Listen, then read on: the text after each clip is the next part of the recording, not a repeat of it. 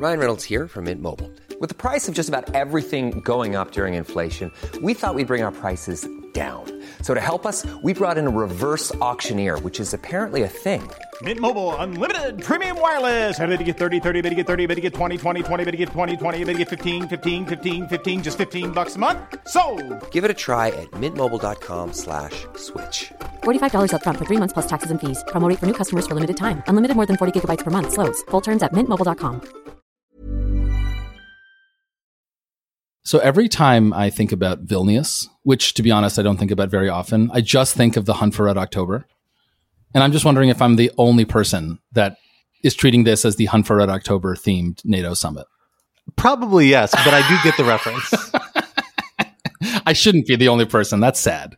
I can only think of Russian being spoken with a Scottish accent thanks to that movie. It's like the first 3 minutes where they actually have Sean Connery speaking Russian before they zoom in on his mouth and then they all switch to English is like the most distinctly Scottish accented Russian you can ever hear. And it's amazing. It's a great movie. I love that movie, but that part of it is hard to get out of your head. It's an amazing movie. And so I think I mentioned this a few times. So my parents were born in the Soviet Union and I grew up speaking Russian. And this is also one of my parents' favorite movies because it's an amazing movie and I saw it 17 times when I was a kid and we all love everything about it. But I do recall every time the first few scenes of Sean Connery going, Haladriga, which is him saying it's very cold in Russian with a Scottish accent. You can see my father kind of twitch a little bit. It's so painful to listen to if you speak Russian. It's amazing though. So this is probably a bad time for me to admit that I've never actually seen The Hunt for Red October. Oh, that's not acceptable. Gosh, you need to fix that immediately. I'll watch Chinatown if you watch Hunt for Red October. I was trying to remember what movie you had seen. For a moment I thought it was The Godfather, but it's Chinatown. It had been The Godfather until a year ago. God damn it, Alan. I want to know, Ravi, when did you see The Hunt for Red October? Well, I've just been sitting silently because I'm embarrassed. I haven't seen it. I have seen Chinatown and The Godfather. But, on movies, there's a joke within our family that you never admit to what you haven't seen because with my in-laws, and my wife, the minute you say you haven't seen X in front of them, there's this collective chorus of oh my God, how could you have not seen it? We have to watch it now. Okay, we're going to drop everything and we're going to watch it now. And so I just sit silent. But The Hunt for Red October is worth dropping everything to watch. Okay, I will do it. It is a great movie. What this reminds me of, there's a scene in a David Lodge novel. He writes comic novels about campus life where there's a group of professors who are playing a game where you have to name the most embarrassing book that you haven't read. They're all in English literature. And so, they're one-upping each other, right? They haven't read Joyce, etc. And one of them wins the game by saying he hasn't read Hamlet. But then he gets fired.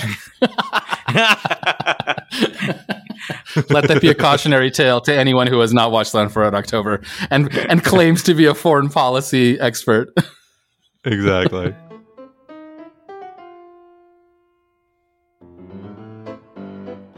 Hello, everyone, and welcome back to Rational Security. I am one of your co-hosts, Scott R. Anderson, thrilled to be here in the virtual studio this week with my two other co-hosts, Quinta Jurecic. Hello. And Alan Rosenstein. Hello, hello. And we are thrilled to be back for the second time with our esteemed guest, the editor-in-chief of Foreign Policy Magazine, Ravi Agrawal. Ravi, thank you much for joining us again this week. Oh, it's such a pleasure to be on. Thanks for having me. We are excited to have you back on the podcast because we have had a very busy week in international affairs in the world, which I know you and your wonderful outlet have been watching very closely. We have seen some big meetings going down in Europe, a big show of strength by European and NATO allies to Russia. And in honor of that, we're calling this week's episode the Long Middle Finger of Europe edition, as the long shadow of the collective signal Europe is trying to send to Russia and its allies falls across the continent from Vilnius to Moscow. As always on Rational Security. Classy as always. Classy as always. For our first topic this week, Pledge Week. In a sign of strength, NATO held its annual summit in the capital city of Vilnius, Lithuania this week, just kilometers from the border with Belarus. But those hoping to join the club have gotten a bit of a mixed reception, with NATO members securing a clear path for Sweden to join the alliance at last, without presenting quite as clear a way forward for embattled Ukraine. What did we learn about the state of the alliance from this week's historic meeting? Topic 2, Cluster Ruckus. Late last week, the Biden administration made the controversial decision to provide U.S. cluster munitions, a type of weapon that many U.S. allies have banned by treaty due to concerns about civilian casualties, to its ally Ukraine. Is it the right move, and what might it mean on the battlefield and after the war is over? Topic 3, Needling and Threads. Mark Zuckerberg appears to have finally gotten under the skin of tech billionaire Elon Musk, as his recently launched competitor to Musk's beleaguered Twitter platform Threads launched last week and soon secured over 100 million users. Has Twitter finally met its match, and what will Threads and other competitors mean for the future of the information and disinformation economy? For our first topic, Alan, let me hand it over to you to get us started. So the leaders of NATO are meeting this week, as they do once a year, this time in Vilnius in Lithuania. It's usually these NATO summits are always interesting, but they're often devoted to sort of technical topics about cooperation and mostly cajoling from America to NATO member states to increase their defense spending. Obviously, this year it's quite a bit different with the Russia's invasion of Ukraine entering into its second year with no obvious end in sight. There are a lot of stories here. I think two have been the main ones. One, obviously, is the war in Russia and NATO support for Ukraine. Zelensky coming and trying at the very least to get assurances of continued support, which I think does appear to be the case, but also hitting some real roadblocks in what has been, I think, quite aggressive campaign from him to try to get NATO membership. I don't think he thought or anyone thought that NATO was going to extend Ukraine membership while Ukraine was fighting a war with Russia, because, of course, then NATO would be fighting a war with Russia, which, as President Biden has pointed out, would be the definition of World War III. But Zelensky clearly wants a clear timeline after the war is over for Ukraine to join NATO. And there's been some pushback, and I think we should talk about why that is and whether, what the merit or lack of merit is to that. So that's kind of the main story number one. And the main story number two is Turkey, and in particular, Turkey's president Erdogan, finally stopping, at least for the moment, playing the role of spoiler in Sweden's ascension to NATO. Sweden and Finland, of course, decided to join NATO after Russia's invasion. Finland has since joined, and the main stumbling block for Sweden was Erdogan, because of some concerns about Sweden not doing enough to combat what Erdogan views as anti-Turkish Kurdish terrorists in Sweden. Erdogan seems to have decided to stop being annoying in this regard, and so it looks like Sweden will join NATO. So a lot to discuss there. But first, I just want to go to you, Ravi. I mean, a NATO conference is maybe the kind of platonic ideal of foreign policy issues. And so I'm sure you have just a lot of thoughts generally. What's your general takeaway from how this is going? And we should also know, as usual, we're recording this on Wednesday morning. The NATO summit is very much ongoing. So by the time this podcast drops, which will be on Thursday, some of the details may have changed. Yeah, the headline really is that much of the summit has proceeded as planned, other than the big flip-flop from Turkey's Erdogan, who, for the longest time said that, certain conditions needed to be met for Sweden to join NATO. The day before the summit, he dangled the idea that Sweden's entry into NATO was in some way sort of dependent on Turkey entering the EU, which was a whole separate set of discussions. Then suddenly sort of flip-flopped at the end when he announced that he would back Sweden's accession into NATO. That sort of surprised, I think, some observers, at least in terms of the way in which he did that. And again, I think much of that can be tied to the fact that the US is going to speed up some deliveries of F-16 fighters to Ankara, and also the fact that Turkey actually really needs the West much more than it did before, because its economy seems to be struggling in a variety of ways. So we might end up seeing a different Erdogan and a different Turkey in the next few years in this sort of latest iteration of Turkey. under Erdogan after he won re-election recently.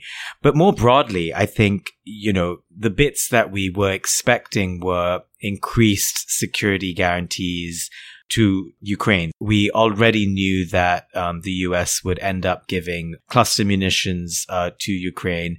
And I think Zelensky seemingly upset at the fact that Ukraine not only can't join NATO, which no one expected was going to happen while Ukraine is at war, because that would mean all of NATO would have to join in the war as well in a formal way. But more than that, I think he seems to have been upset that there hasn't been much sort of much description of a clear pathway for how Ukraine could join in the future. And the argument there really is that if there isn't a clear pathway, and that if you kick the can down the road, then that emboldens the likes of Putin to keep doing what he's doing. So my sense is that that's really a broad overview, but we mustn't forget that Sweden's joining is actually a big deal. I think it has tangible, real changes for the security alliance. It's also one more knock against Russia because it sort of confirms that Russia's decision to invade Ukraine has kind of backfired. And then lastly, the whole thing, as many things are in diplomacy, is a show of force. And the fact that all of these member states, 31, soon to be 32, can get together in this way with all this attention from the world's media is another signal of the group's rejuvenation and strength. And Putin will be watching that very closely. Yeah, I just wanted to pull out one point, which was about Sweden's joining. And you pointed out that if Sweden joins, there are some real strategic implications here. And I'd love for you to actually just draw that out a little bit. We hear a lot about how big of a deal it would be if the Baltic Sea becomes a NATO lake, I think is the term.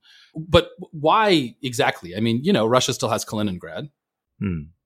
Yeah, there are quite a few reasons why Sweden's joining, I think, is being seen as an important addition. I mean, so Finland joined already. Finland, traditionally neutral, shares this long border with Russia. But Sweden has a very strong navy, which would end up strengthening NATO's defenses in the Baltic Sea. It also builds its own fighter jets, which sort of diversifies the types of fighter jets that the alliance as a whole uses. And if there is any sort of backlog or struggles to sort of resupply, then the fact that they do their own thing is also seen as very useful. But then, I mean, the increased sort of presence in the Baltics also is very helpful. I mean, the Baltic Sea itself is a strategic waterway. It's bordered by St. Petersburg, as well as other sort of vulnerable NATO states. You've, of course, got Latvia, Estonia, Lithuania around all of that. So, all of that makes Sweden's accession really important. And then lastly, it's a member of the Arctic Council, which in the end would allow NATO to sort of be more of a player and to sort of shift its kind of focus a little bit more northwards as well, further putting pressure on Russia. All of that, I'm sure, when Vladimir Putin looks at that as outcomes, very clear outcomes from Russia's invasion of Ukraine, those are big setbacks for him. I think that's a really astute observation about the big impact on Sweden. Although I also want to voice a little bit of a note of caution that the Sweden saga is categorically over, which seems to be what people are assuming here. The process of NATO expansion generally has certain procedural steps. They actually essentially adopt a corresponding international agreement to when they bring additional members into NATO. And that agreement has to be approved by the individual national governments once it's drafted and circulated. And that's a step, meaning that there's at least a couple more weeks or months in which you could see Erdogan shift his position, adjust his position, seek additional leverage. I mean, Erdogan is a guy who is kind of notoriously mercurial, as I think his recent performance underscores, and shameless about really pursuing even small marginal advantage and using every bit of leverage he has. So I wouldn't be surprised if we hear a little more chatter that throws a little dust in the way, although certainly making a public statement at such a large event does seem to at least move momentum towards Sweden's membership in a much more positive direction. The Ukraine part is really interesting too. The reactions in my mind. Ukraine has a really, really effective public relations strategy that is designed to pressure NATO members primarily and other allies to maximize support for them. And that strategy is essentially to say, we love what you're giving us, but we're never satisfied with it. You can always give us more and you always should give us more. And I think a lot of this NATO conversation fits a little bit into that bucket, but there may be one added element that's a little more contentious. You know, as Ravi, as you know, I completely agree. I don't think anyone came into this thinking Ukraine was going to get membership anytime soon, or frankly was going to get a firm commitment to join. It's a controversial decision. Other NATO members are going to have issues with it. It's something you have to talk over a lot more, and probably not really going to see a solid discussion until the war is at least headed on a trajectory towards ending because of the broader, alliance implications. But, we see a level of coordination. There's this clear sign of support for Ukraine. But here it does seem like Ukraine wanted something more like clear benchmarks, a clear path to say, here's the things we need to do and a timeline in which we can expect to see it considered or expect to get us evaluated on those benchmarks to move towards membership. And they didn't even get that. And I actually think that is a little bit of a concern that ties into Ukrainian domestic politics. A lot of the big barriers that seem to exist for particularly the Biden administration and a lot of countries that probably would be much more open to Ukraine joining NATO than maybe certain other NATO members like Poland is a lot of domestic reform around things like transparency, democratic governance, corruption. And it's this interesting tension, right? We know in NATO history, NATO brought in Turkey and Greece and other members for geopolitical strategic reasons primarily, and at various times has found that to be problematic because they're allies that bring in a lot of problems to the alliance that don't always share values, share the same agenda. I think there's some concern about that, about Ukraine too. It's hard to reconcile that with our vision of the genuine and accurate vision of heroism that we see coming out of Ukraine every day, where they really are at the forefront of a functioning democracy. But they're also a democracy that has a lot of systematic problems yet. And addressing them is really difficult. And it's going to be domestically difficult for Zelensky or anyone else.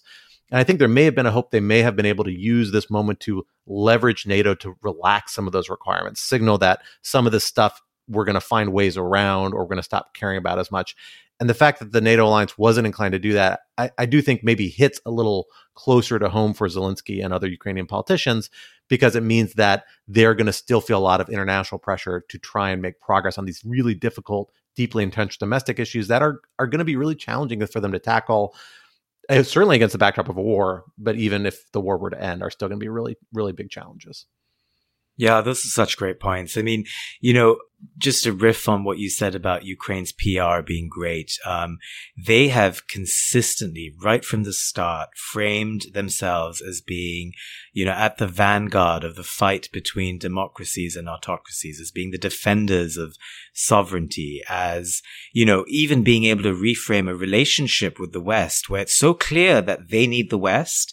But in recent months, they've also begun to say, wait a minute, you need us. We are the ones who are fighting off the Russians. We are the ones who are battle hardened and battle trained. And if you want NATO to have a really strong military in the future, we're the ones who could give you that strength and support. We're the ones who have, a military that the whole world has seen as being, heroic, as fighting in a way and a manner that has inspired, I think, some of the other countries as well. So they're, I think, very cleverly at the world stage, able to put forward what they've done so far and to take it beyond just their borders. I mean, their constant framing of Russia's invasion as something that cuts at the heart of the rules-based liberal order. They've also taken this message, by the way, outside of Europe. They frequently now engage with the global south. They've, in fact, invested a lot of time and effort and people into traveling around the world to go speak to people in New Delhi, in Doha, and elsewhere, and say, look, this could happen to you as well in the future, not just by Russia, but potentially by China. And so, when we are the ones who are defending borders, who are defending the very idea of sovereignty, you need to support us. And I think that that's part of their pitch about NATO as well. They're making it sort of existential. They're making it about values and ideals, which makes it so much harder to resist them. I mean, beyond the obvious stuff that that you've pointed out about corruption, about democracy, other rules that NATO has often imposed on potential member states. And there's a pathway to that. And I think that's why Zelensky seemed as upset as he did this week. They want a pathway. They have very clearly said, I think Zelensky tweeted, that uncertainty is weakness. They want strength, and therefore they want some certainty. They want a path. So I want to go back to Erdogan for a minute. At risk of opening a real can of worms, do we have any sense of why he did this 180-degree turn? I feel like just the other week I was reading articles about how, Sweden was really frustrated. This was going to be a long slog. There were ways for NATO to kind of get around Erdogan's blockade and incorporate Sweden in sort of backdoor ways into the alliance, but it was not going to be easy. And then, I woke up the other morning and there it was. Erdogan had changed his mind.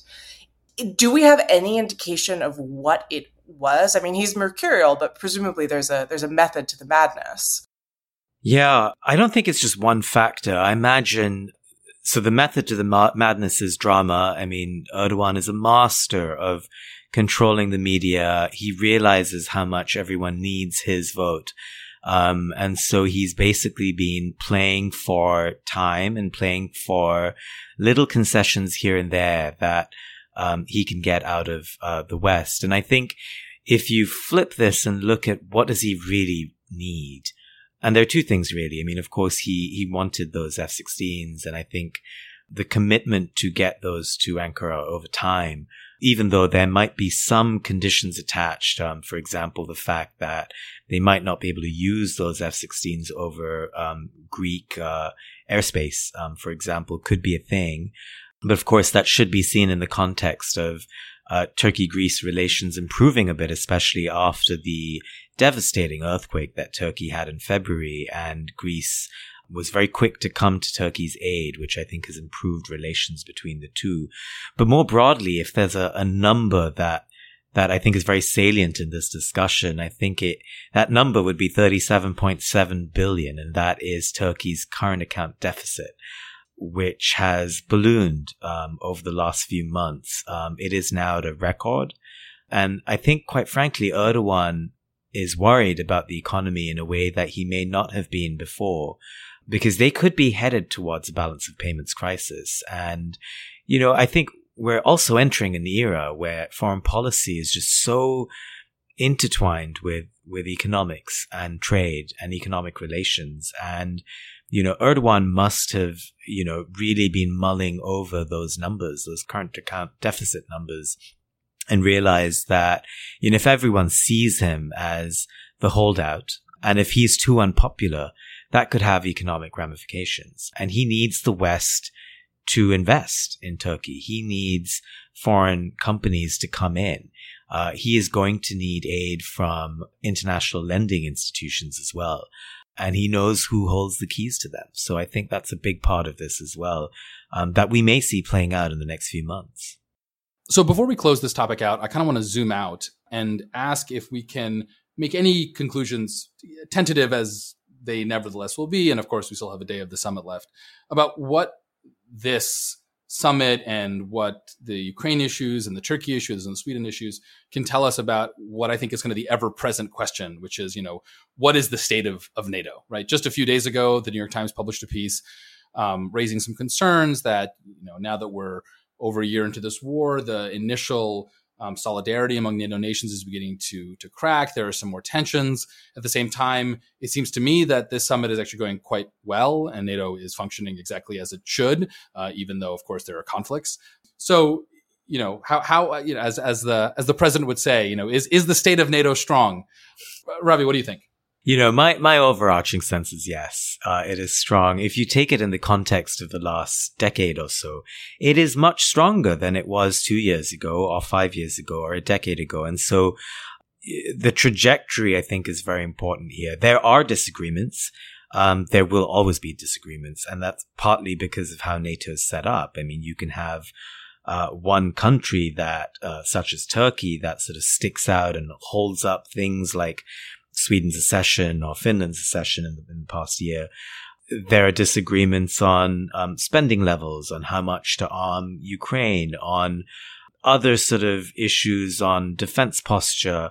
I think longer term is where I worry more about divides within NATO. And the more that NATO tries to look beyond just the Russia issue, which clearly united them in a way that has rejuvenated the alliance over the last 2 years.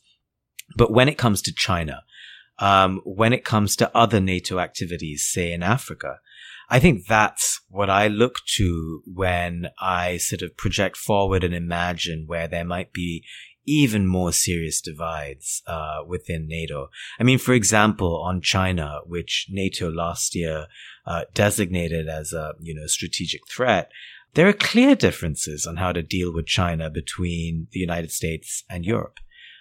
Within Europe, there are very clear differences between, say, some of the Eastern European states, which need China a lot more than some of the Western European states. And then you have countries like France that, every now and then just, do France and say, well, we need to go our own way, or we need to take a whole bunch of CEOs to Beijing to make sure that we're doing business with China. So I think those are areas that I worry more about, the alliance's ability to stick together. But for now, flip all of this. If you were Vladimir Putin and you're looking at Vilnius, you're going to be worried. You're going to be worried by the signs you see of very clear unity. And beyond that, a clear focus in staying the course and trying to make sure that Ukraine ends up, if not winning, at the very least, imposing serious, long-lasting costs on Russia's military.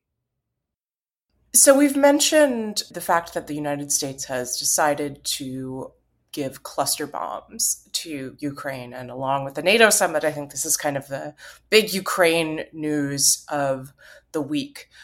So a cluster bomb, for listeners who aren't familiar, is a kind of munition that sort of breaks into different pieces, hence clusters. I've also seen them referred to as bomblets, which sounds incongruously cute.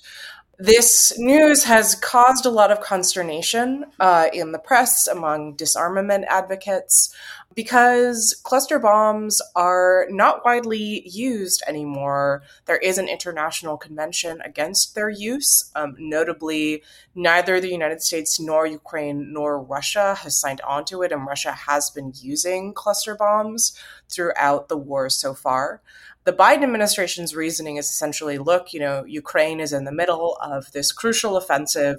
They're running out of other munitions. This kind of weapon can be extremely useful in doing what they need to do in terms of breaking through Russian lines.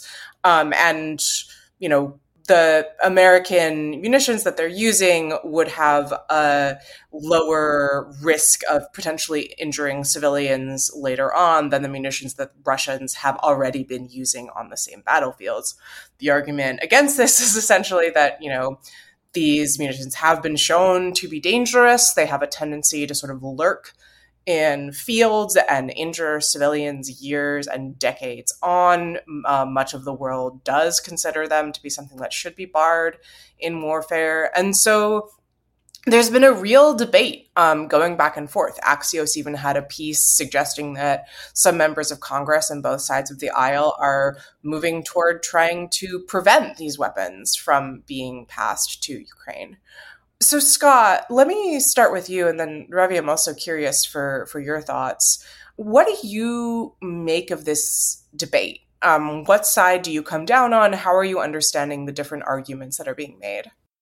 It's a really difficult question. I think anybody who says it's an easy answer to this is not giving the issue due credit, and both sides due credit. This is a case where the United States has kept these weapons in its inventory, has kept the legal authority to use them, has not signed on to treaties banning them for a strategic reason.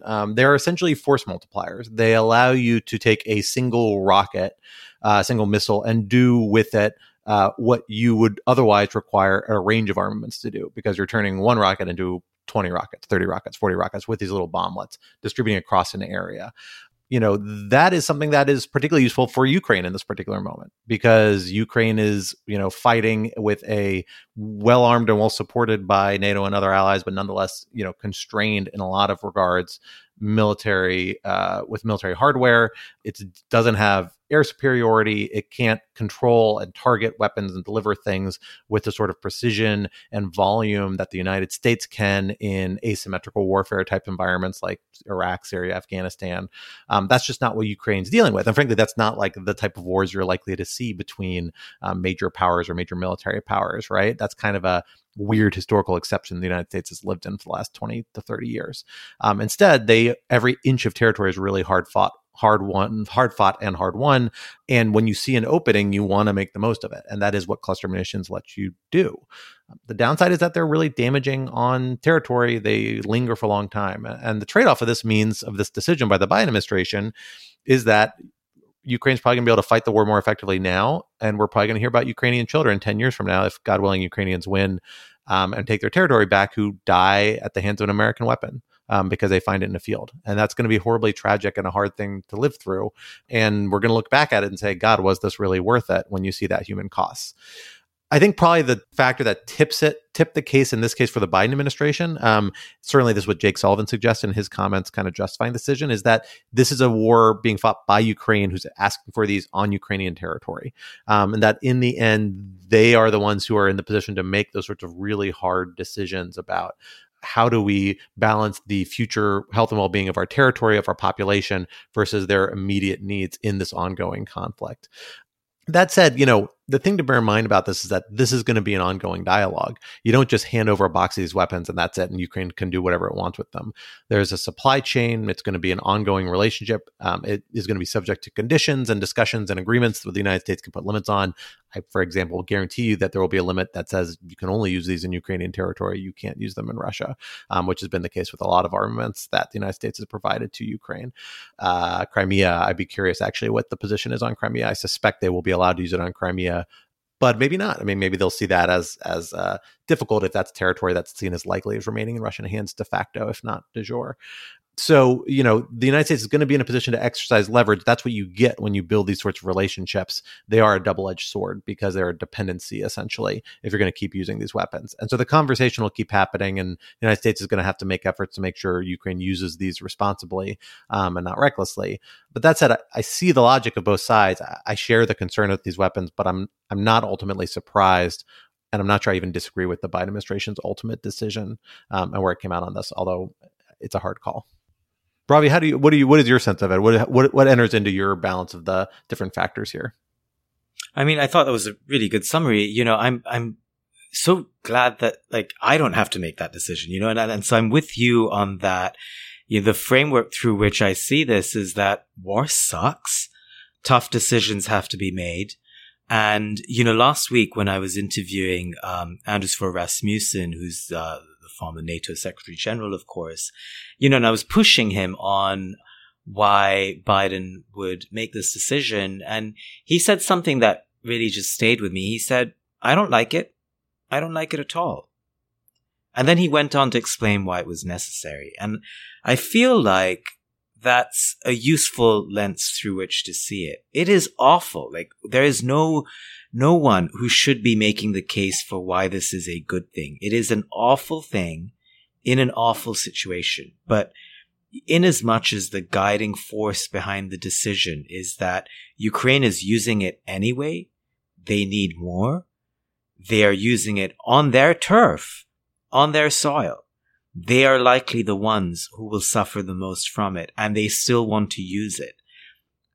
In as much as those are sort of the decision points, the decision sort of factors, I get why the Biden administration is doing this. I think they really need to shift the tide of the counteroffensive right now, and this is one way that they can at least try to push Russian sort of military from the positions that they're in. It sort of, could help that a little bit. Desperate times, desperate measures, really.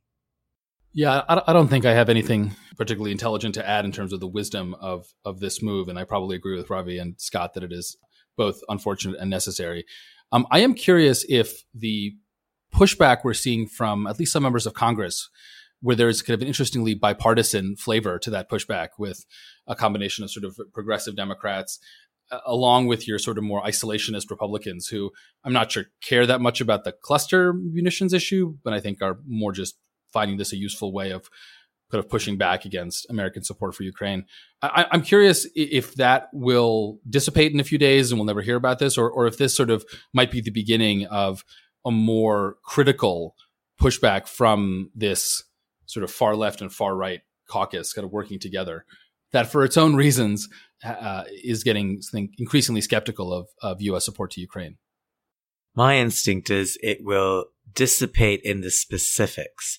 I think we should all be really glad that they are raising concerns, human rights concerns, the likes of which we've been discussing. I mean, we will hear of horrific deaths because of dud bomblets that will explode at some point in the future. This will affect children and civilians. We should talk about it. It's really good that folks in Congress are bringing this up.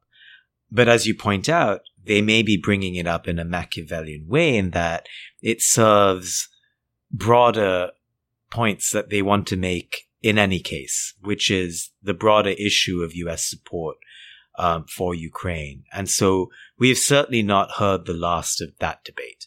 I think, the progressives will continue to question in their own way how much support should be given and what kind of support. And on the right, as we know from some of the people who are running for the GOP nomination, there's a broader sort of question, a strategic question of whether the U.S. should be supporting Ukraine at all in a quote-unquote territorial dispute, to use Ron DeSantis's phrase, instead of focusing on China. So obviously, I think cluster munitions would come up in that context. But now that that decision is made and promises have been made, I think, this particular issue will end up sort of getting buried over the next few weeks. But the broader issue will have other flashpoints within them, I imagine. This podcast is brought to you by eHarmony, the dating app to find someone you can be yourself with. Why doesn't eHarmony allow copy and paste in first messages? Because you are unique, and your conversations should reflect that. eHarmony wants you to find someone who will get you. How are you going to know who gets you? If people send you the same generic conversation starters they message everyone else. Conversations that actually help you get to know each other. Imagine that. Get who gets you on eHarmony. Sign up today. Life is full of awesome what-ifs, and some not so much, like unexpected medical costs. That's why United Healthcare provides Health Protector Guard fixed indemnity insurance plans to supplement your primary plan and help manage out-of-pocket costs. Learn more at uh1.com.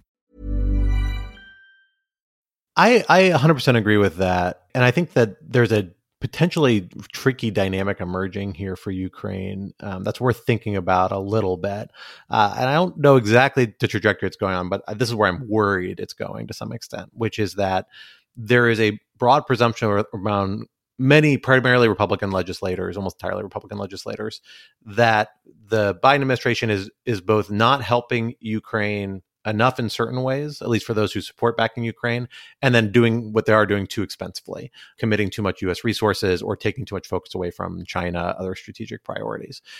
And it creates this little tricky dynamic where essentially you have a lot of legislators who want to say, this is setting aside kind of the extreme isolationist crowd, but in kind of the more middle band, a lot of legislators that want to find ways to criticize what the Biden administration is doing while also showing some degree of support to Ukraine. They want talking points. They can say, here's what I've helped give to Ukraine. This proves my bona fides of saying I'm not weak on Russia. I'm strong on backing Ukraine.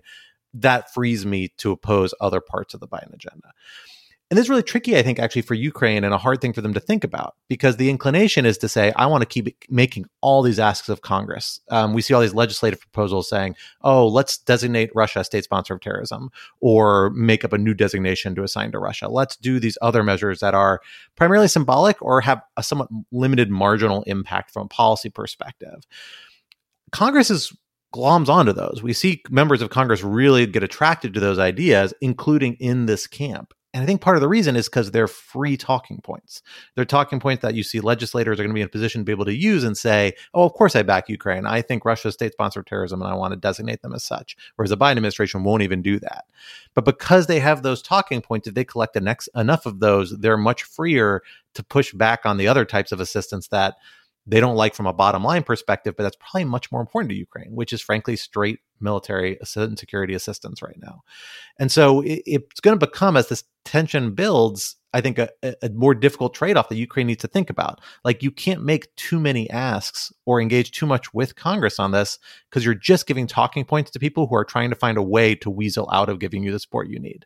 And you've got to keep the focus on the most important items as the environment grows more skeptical, which is the trajectory that seems to be headed in. Hopefully I'm wrong. Hopefully that's an overly cynical take of the politics around this, but I'm a little worried that's what the next 12 months is likely to look like. Yeah, it's a great point. I mean, we've all been talking about how good Ukraine's PR is, how strategic they've been in, not only making requests, but in sort of airing them out publicly, in sort of being able to portray themselves as defenders of the West, and also sort of being very attuned to different talking points within various factions in the United States. As much as we talk about all of that, I think, one way of looking at what you're saying is there is a danger that they could be too clever by half. If they try to play too many of these sides against each other in the US, that could end up backfiring longer term. I think that they've been very disciplined so far, but they do walk it up to that line where they seem just a bit too attuned to the debate here. Well, let us transition the conversation from dropping bomblets to throwing bombs, because we have seen a little bit of a tiff arise between two of our glorious tech geniuses that loom over the landscape of our society in the form of Mark Zuckerberg and Elon Musk. One that is manifested in ways with real consequences day to day for those of us who live in the media environment that we all live in these days, at least the four of us on this call. And that is a new contender that has emerged to Twitter, which was for a very long time kind of the town square of certainly the American media, of a lot of Americans, a lot of people around the world. I think that was actually a claim that was fairly accurate, and a descriptor that's fairly accurate for a long time, but has been on the decline since coming under the ownership of Elon Musk, and now is facing its stiffest competitor yet, the Threads app, which Meta, the company owned by Mark Zuckerberg and led by Mark Zuckerberg, formerly known as Facebook, has rolled out, that attracted 100 million users in its first week. Now, admittedly, a lot of those being imported from Instagram, an existing platform, but nonetheless, a pretty broad reach, pretty fast, which has obviously stirred some alarm in the Elon Musk camp, to the point that he is challenging Zuckerberg to a penis measuring contest on Twitter, among other fairly childish measures. Literally. Not a joke. I think it's very important to understand that he called Zuckerberg a cuck and suggested that they measure penises. To which Zuckerberg, I have to say, who's just impressing me more and more every day, just responded, "This is concerning." Although it's also important to note that there's like a 6-hour difference between the cuck tweet and the penis measuring tweet. Like, he posted the cuck tweet, and then he sat there, and then 6 hours later he was like, you know what, I could really add something to this. It's like, how do I diffuse this situation? It was getting ratioed. He wasn't getting enough likes. You gotta up the ante a little bit. Despite the somewhat absurd and ridiculous optics of this competition, it's got real consequences, because now we're seeing a pretty big center of gravity, more so than I think for other platforms in terms of scope, although it's different when you're talking about different types of users of Twitter. But in terms of sheer scope, and particularly I feel like the kind of popular culture element, a lot of it, people are signaling that Threads is where they see their social media engagement moving. And this is all happening at a time when Twitter is facing, in the last week, just a kind of barrage of technical issues, including some that have affected our very own lawformedia.org, much to our annoyance.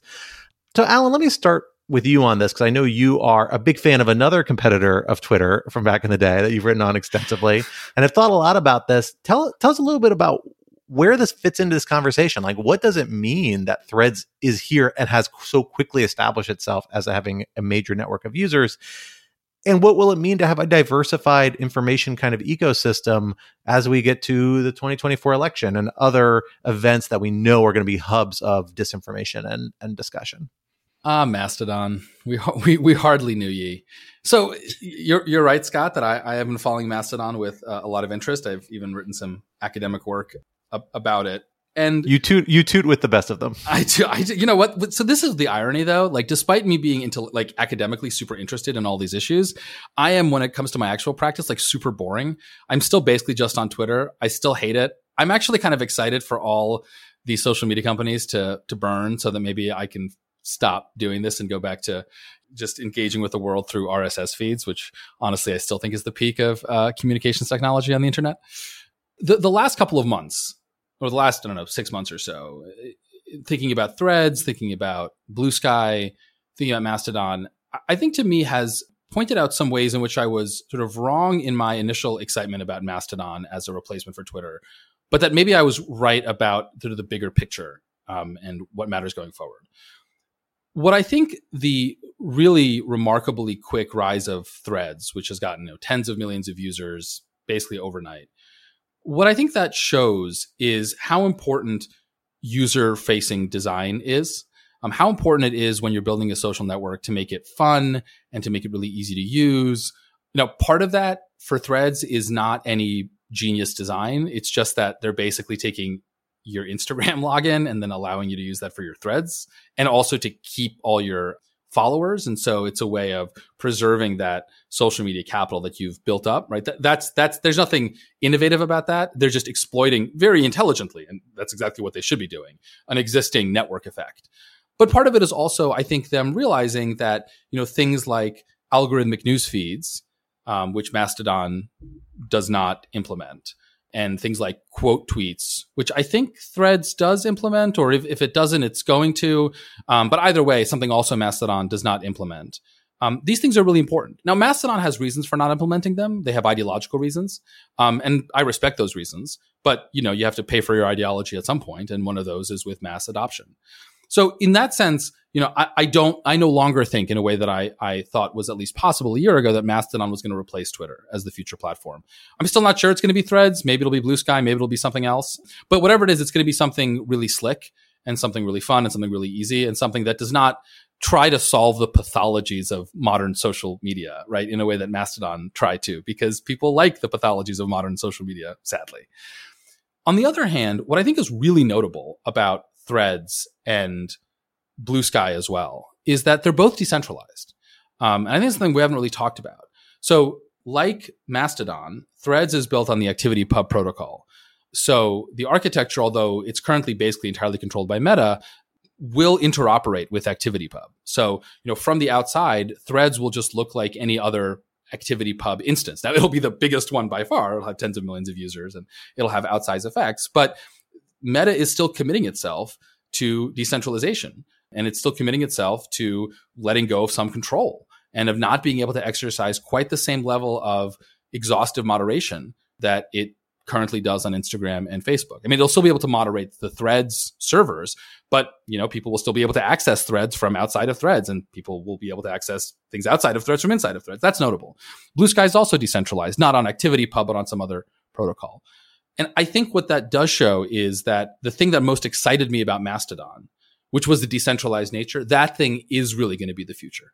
And people are going to build applications on top of that, and we'll see what application wins. But that the future is fundamentally decentralized. And we can talk about why that is and what the benefits and cons are. I think that is, in addition to being the future, also a good thing. And so this is what I mean when I say, I think I was wrong about Mastodon itself, but I think I was right about what was interesting about Mastodon, which was the decentralized aspect. And it's just, I have to emphasize, it is really notable that, a lockdown system like Meta has decided for its next social media platform to go decentralized. Yeah, I mean, yes and no, I guess. Big shocker that I'm going to disagree with Alan.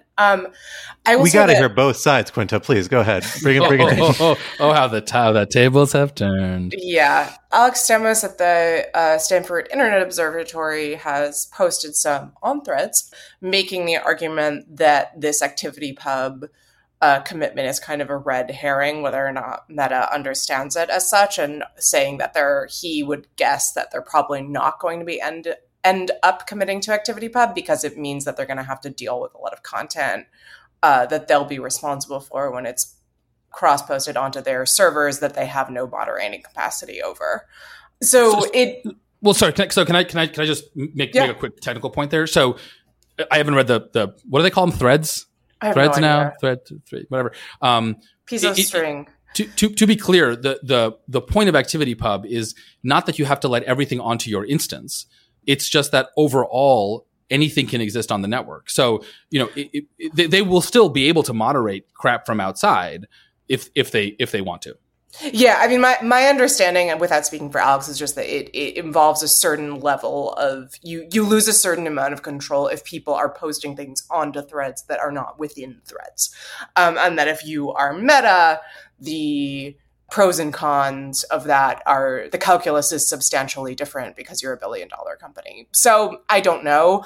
I will say, actually, big shocker, had more of a downer view on the whole thing, and that we had this sort of moment where the future of social media could have been decentralized, not run by a billionaire. And now there was this moment where it seemed like Blue Sky might come to the fore. I have some thoughts about the distinctions between Blue Sky and Threads. And now Threads seems poised to kind of scoop up the market. And I just frankly find that kind of depressing insofar as it means that, we're now going from a world where there are 3 or 4 huge social media companies to a world where there are 2 or 3 social media companies. And the, continuing hegemony of Meta, I don't think is honestly particularly good for anybody. Now, of course, people will say Jack Dorsey's on the board of Blue Sky, which is true. I think that Mastodon was sort of the ideologically purist, for lack of a better term, model here, but it does just strike me as kind of depressing, frankly. Ravi, I'd be really curious about your perspective on this, particularly as someone who runs a media platform. I mean, a magazine, obviously, but you're more than a magazine with podcasts and videos. And that is obviously kind of walking the line between old media and new media. What challenges does this present? And particularly when you think about disinformation and responsibility as an editor, as a publisher, how does this intersect with that, with all these different outlets? That's such a great question. But, before I come to that, I just wanted to riff off of Alan and Quinta's points. I agree that decentralization is going to be really important in the future. But I also think there's one other component to this that I've been thinking a lot about over the last few years, and that's that we're never going to have one global public square again. I think the early days of Twitter, back when it launched, it was so cool that you could discover, if there's an air sort of incident in Schiphol Airport, someone is going to sort of microblog about that on Twitter and you find out instantly. And that sort of very global connected sense, that sort of monoculture moment where everyone's on it and therefore I have to be on it and therefore it's indispensable. I think that moment's kind of gone pre-Elon Musk, and I think he's accelerated all of that because of the way in which he's handled Twitter. But, there are so many other platforms now. There are so many other parts of the world that think of social media in a very different way. I mean, Threads isn't even in Europe for now. So even though the numbers are as large as they are, a large part of the world has been ignored. Personally, and this is where all of your listeners will think I'm a freak, but I use LinkedIn, and I think that's sort of the earnest, verified kind of place that I tend to trust because, people are just less rude on LinkedIn because I can see where they went to school and I can see who their boss is. And sweet Ravi, I love it. He wants to use right? LinkedIn. Can't we all just use LinkedIn? Use LinkedIn. LinkedIn is great. People are just not as rude. And the engagement is nicer. But all of that said, if we enter this sort of fragmented world, there's a lot of wish fulfillment about Threads as well. And I think we see that in the Zuck kind of Elon fight where, we're also mad at Elon Musk, that we're kind of rooting for Zuck to succeed with Threads. And I think ultimately, like a lot of what Zuck is doing with Threads is this massive gathering of data, which I think they're going to use for AI. I think they have figured out the advertising game better than anyone else, bar Google. And this is, one more way in which they're going to be listening to our discussions and, synthesizing our words and be able to sell us everything from underwear to shoes in a way that is even more eerie than before. So there's all of that. But Scott, to answer your question, as a news publisher, and I say this as, the editor of a magazine that really focuses on subscriptions. We've been burned in the past by the promise of advertising, by the promise of clickbait, by the promise of big numbers, by the promise of relying too much on social media, let alone one social media platform. So we actually get very little traffic from social media. Search is much bigger for us. We also focus much more on the people who are paying for FPs, so subscribers versus general readers. And I think that's also more of an industry trend where, there's a broader disillusionment with advertising and with being held hostage to a social media platform. I mean, all it would take, let's say, Twitter or Threads ends up being like 5 or 10% of your revenue in some form if they control it. All it takes is a tiny tweak of an algorithm, and then you've lost that amount of revenue, and then you need to lay off journalists. I mean, so as an editor, to me, it's infuriating that I would ever need to depend on them. And I think for years now, we've been trying to depend on any of these platforms less and less and less, rely more on other ways of reaching people directly, rely more on search and SEO, which to some extent makes us dependent on Google and Bing and other search engines. So there's that, but also just diversifying in a world in which social media is more fragmented. Different types of communities, different types of geographies are using different platforms. And you want to reach all of them. You kind of have to play all of these games. And I feel much more comfortable hedging my bets across 20 different platforms than I do any one. And so what I'm looking forward to the most from Threads really is that they get on Buffer, which is a software we use to put out the same piece on several different platforms all at once. And I would like them to extend their API to allow us to be able to post on Threads just as we do on other platforms without curating for it separately. So if they make it easier for us, I think we'll use it more. But I refuse to depend or rely on any one platform. Yeah, I think that makes a lot of sense, especially because Threads was produced by the same people who brought you the pivot to video of 2015, which led to the complete decimation of the journalism industry. And I've seen a lot of folks say, I'm not trusting Zuckerberg ever again.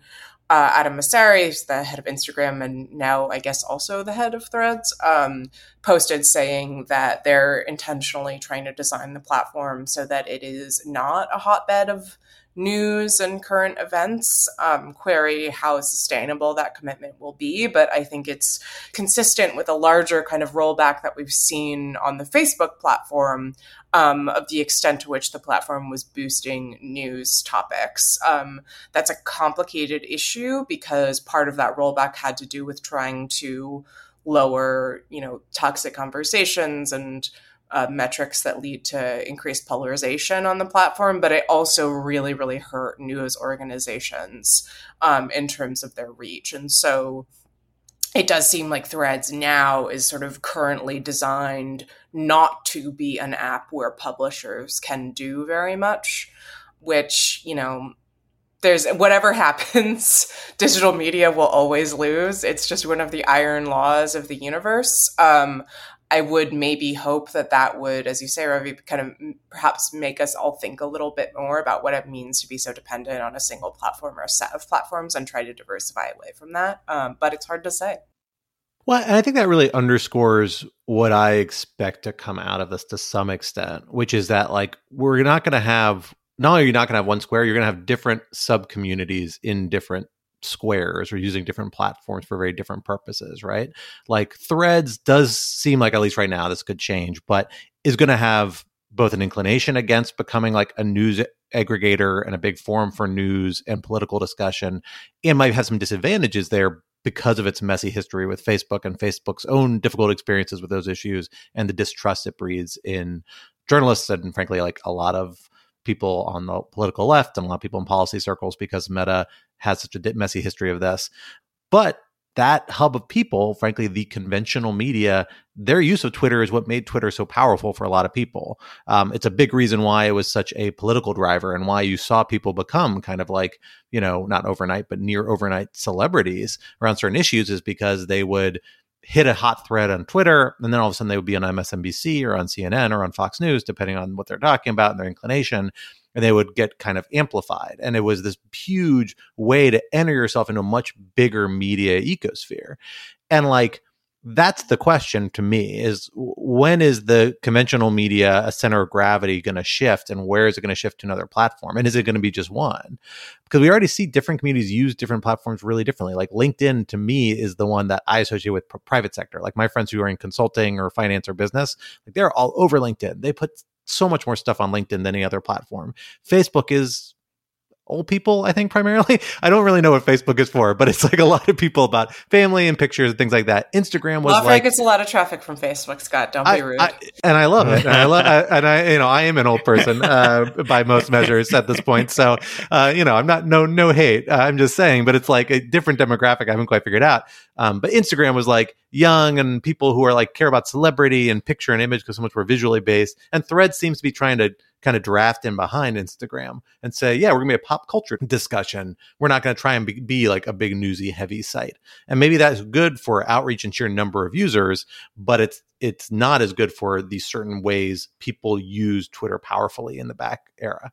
And so a lot of it is going to be weird market cultural forces about how this all sorts out. And I don't think there's a clear path, but a much more, diverse kind of system of these things, to my mind, just means we end up with more specialized kind of niches, as opposed to Twitter, which somehow, while there are still those other niches, pulled much more heavily from all of them in a unique way. Honestly, I think that's great. I think it might not be a bad thing. Yeah, I think general public squares are hugely overrated. I mean, we're just not meant, like human beings are meant to, know 150 people, right? That's the Dunbar number, right? It's bad enough that modernity requires us to, keep thousands of people in our minds, but a public square of 1 billion people is just an absolute disaster. You just get endless context collapse. It's absolutely miserable. And yeah, I would so much rather a tiny social media platform with, journalists, policy people, and academics. And just like, that's all I want to talk about. I don't need all the other crap coming into my feed. Yeah. I think you need to stop this thing, whatever it is that you're describing. Let's do it. LinkedIn just sounds so nice. But I will say there is an interesting question, Ravi, like about why LinkedIn can't play this role. Like you're right. It's a bunch of professionals. There are real reasons why the tenor of this conversation will be better, right? Because you're like employer and all that stuff is right there. I actually don't understand why LinkedIn can't do this, except for the fact that it is just undeniably not a cool platform. And so like, I feel like I think as silly as that sounds, some of that does get in the way, but like, God, I'm happy to just move to LinkedIn. I'm plenty boring enough for that. I would encourage you to look at it. I mean, you're right. It's not particularly cool. It's incredibly earnest. But, when I post things about foreign policy on LinkedIn, I get a lot of engagement, and I get sometimes critical messages, sometimes supportive messages, but unfailingly, they are actually smart. They read the thing that I've posted. They make points that are important points. They actually behave, again, because, their bosses are looking at them. Their networks are looking at them. And so I think LinkedIn has really begun to expand outside of just the private sector, outside of economics and, posts about jobs. I mean, I'll give you one data point. When I post something, I can actually search and see which companies are looking at my posts the most. Top 2 most days, U.S. Department of State, U.S. Defense Department. They're looking, they're watching, they're engaging. So I think it's really begun to sort of move outside of the private sector. But again, it's very geeky, it's very wonky. And, I celebrate that. I mean, if it attracts geeks and wonks and they're enjoying themselves there, more power to all of them and me. Well, folks, unfortunately, we will have to end the conversation there because we're out of time and bring it to LinkedIn or Twitter or Mastodon and continue the conversation in another form of our choice. But this would not be Rational Security if we did not leave you with some object lessons to ponder over in the week to come until we are back in your podcatcher. Alan, what do you have for us this week? Scott, I think you'll be really proud of me because I'm finally doing a music recommendation, and it's a live music recommendation.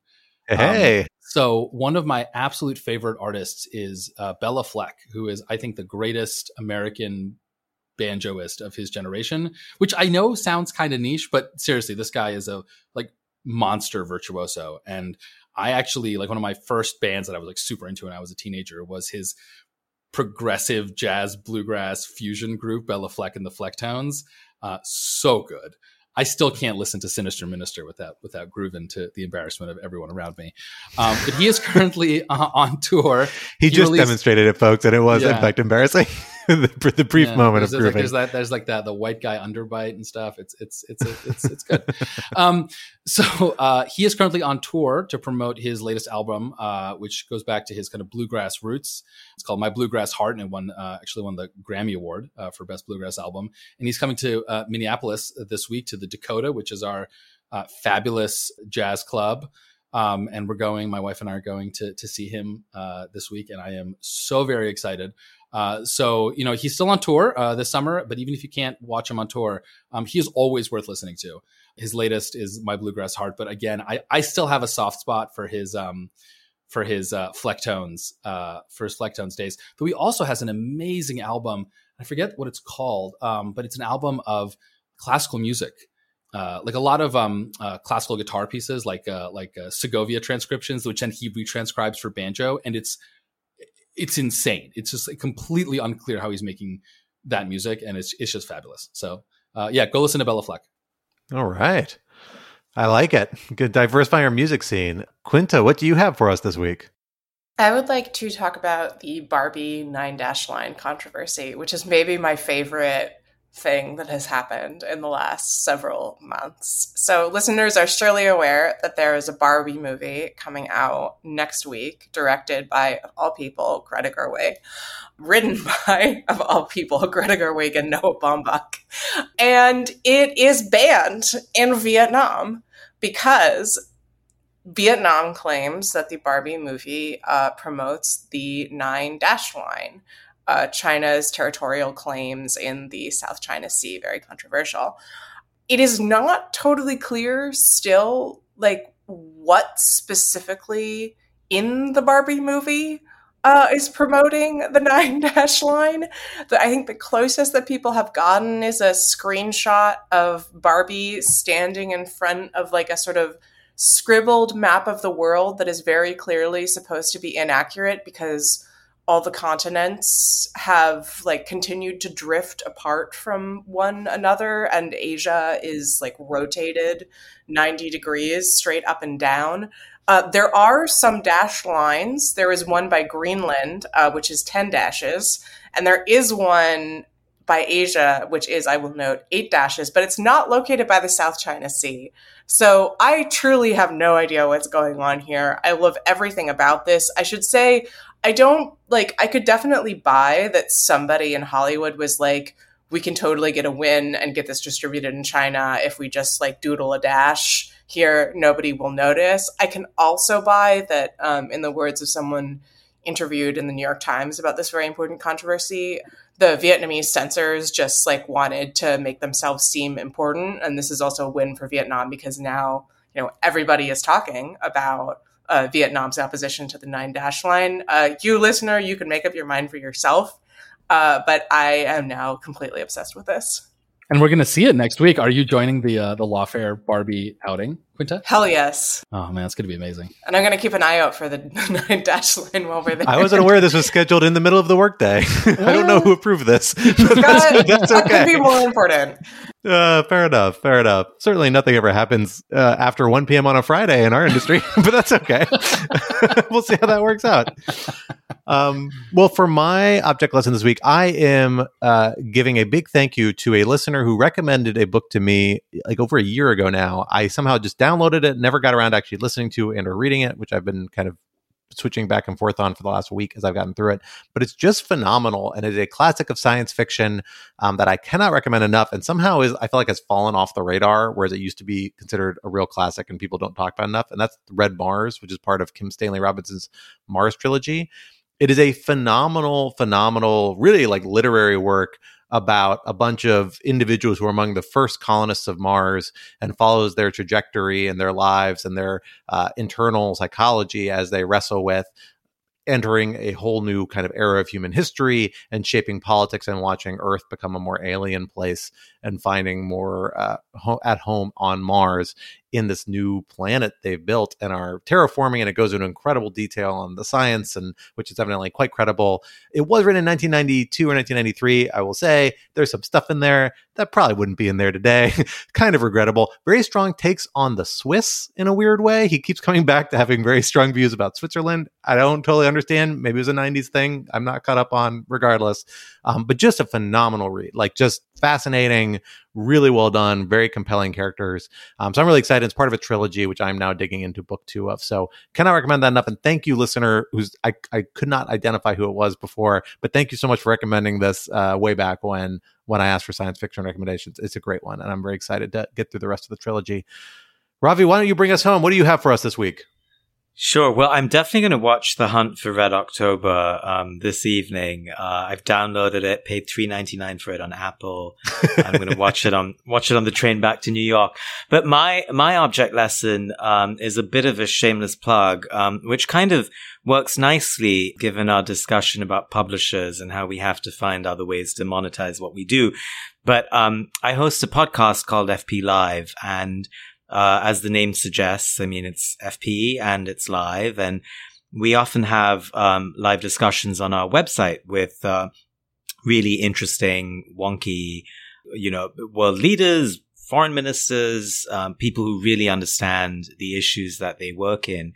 And we dive deep into one big issue every week, and sometimes more than once a week. That's live on our website. Anyone can join in for free. And if you want to watch on video, if you want to watch the whole thing, the back catalog, you need to sign up to subscribe. But it's also a podcast, which I urge everyone to sign up for. Last week, as I mentioned earlier in this program, we had Anders Fogh Rasmussen talking about the NATO summit and the future of NATO. But this week, we've got a really cool one in which we're debating whether China's peaked or not. And it's a great discussion because we're always thinking about whether, how to prosecute US policy on China. But what there seems to be very little agreement on is, where China is. I mean, has it really peaked in its growth? Or will demographics and a range of other factors lead it downwards? And if there's so much disagreement on China's trajectory, then how on earth are we going to agree on China policy? So that's a debate we've structured with people for and against, very smart people who have done some research on it. But that's just an example of the kinds of debates we do. And we've recently had on John Kerry on climate cooperation with China, Colin Carl, who's at DOD, on America's defense posture, and a range of other terrific guests. So anyway, end of my shameless plug, but definitely urge and recommend all of you to download FP Live wherever you get your audio. Wonderful. What a wonderful recommendation.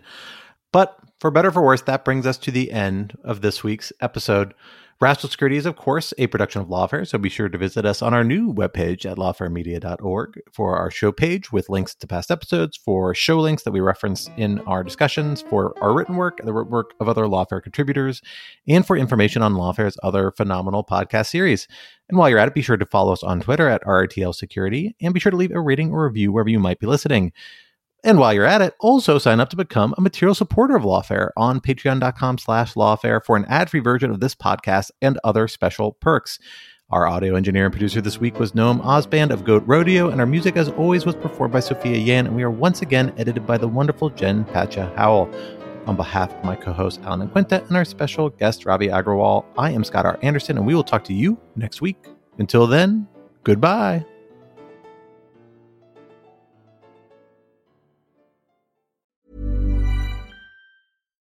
Why don't more infant formula companies use organic, grass-fed whole milk instead of skim? Why don't more infant formula companies use the latest breast milk science? Why don't more infant formula companies run their own clinical trials? Why don't more infant formula companies use more of the proteins found in breast milk? Why don't more infant formula companies have their own factories instead of outsourcing their manufacturing? We wondered the same thing. So we made ByHeart, a better formula for formula. Learn more at byheart.com.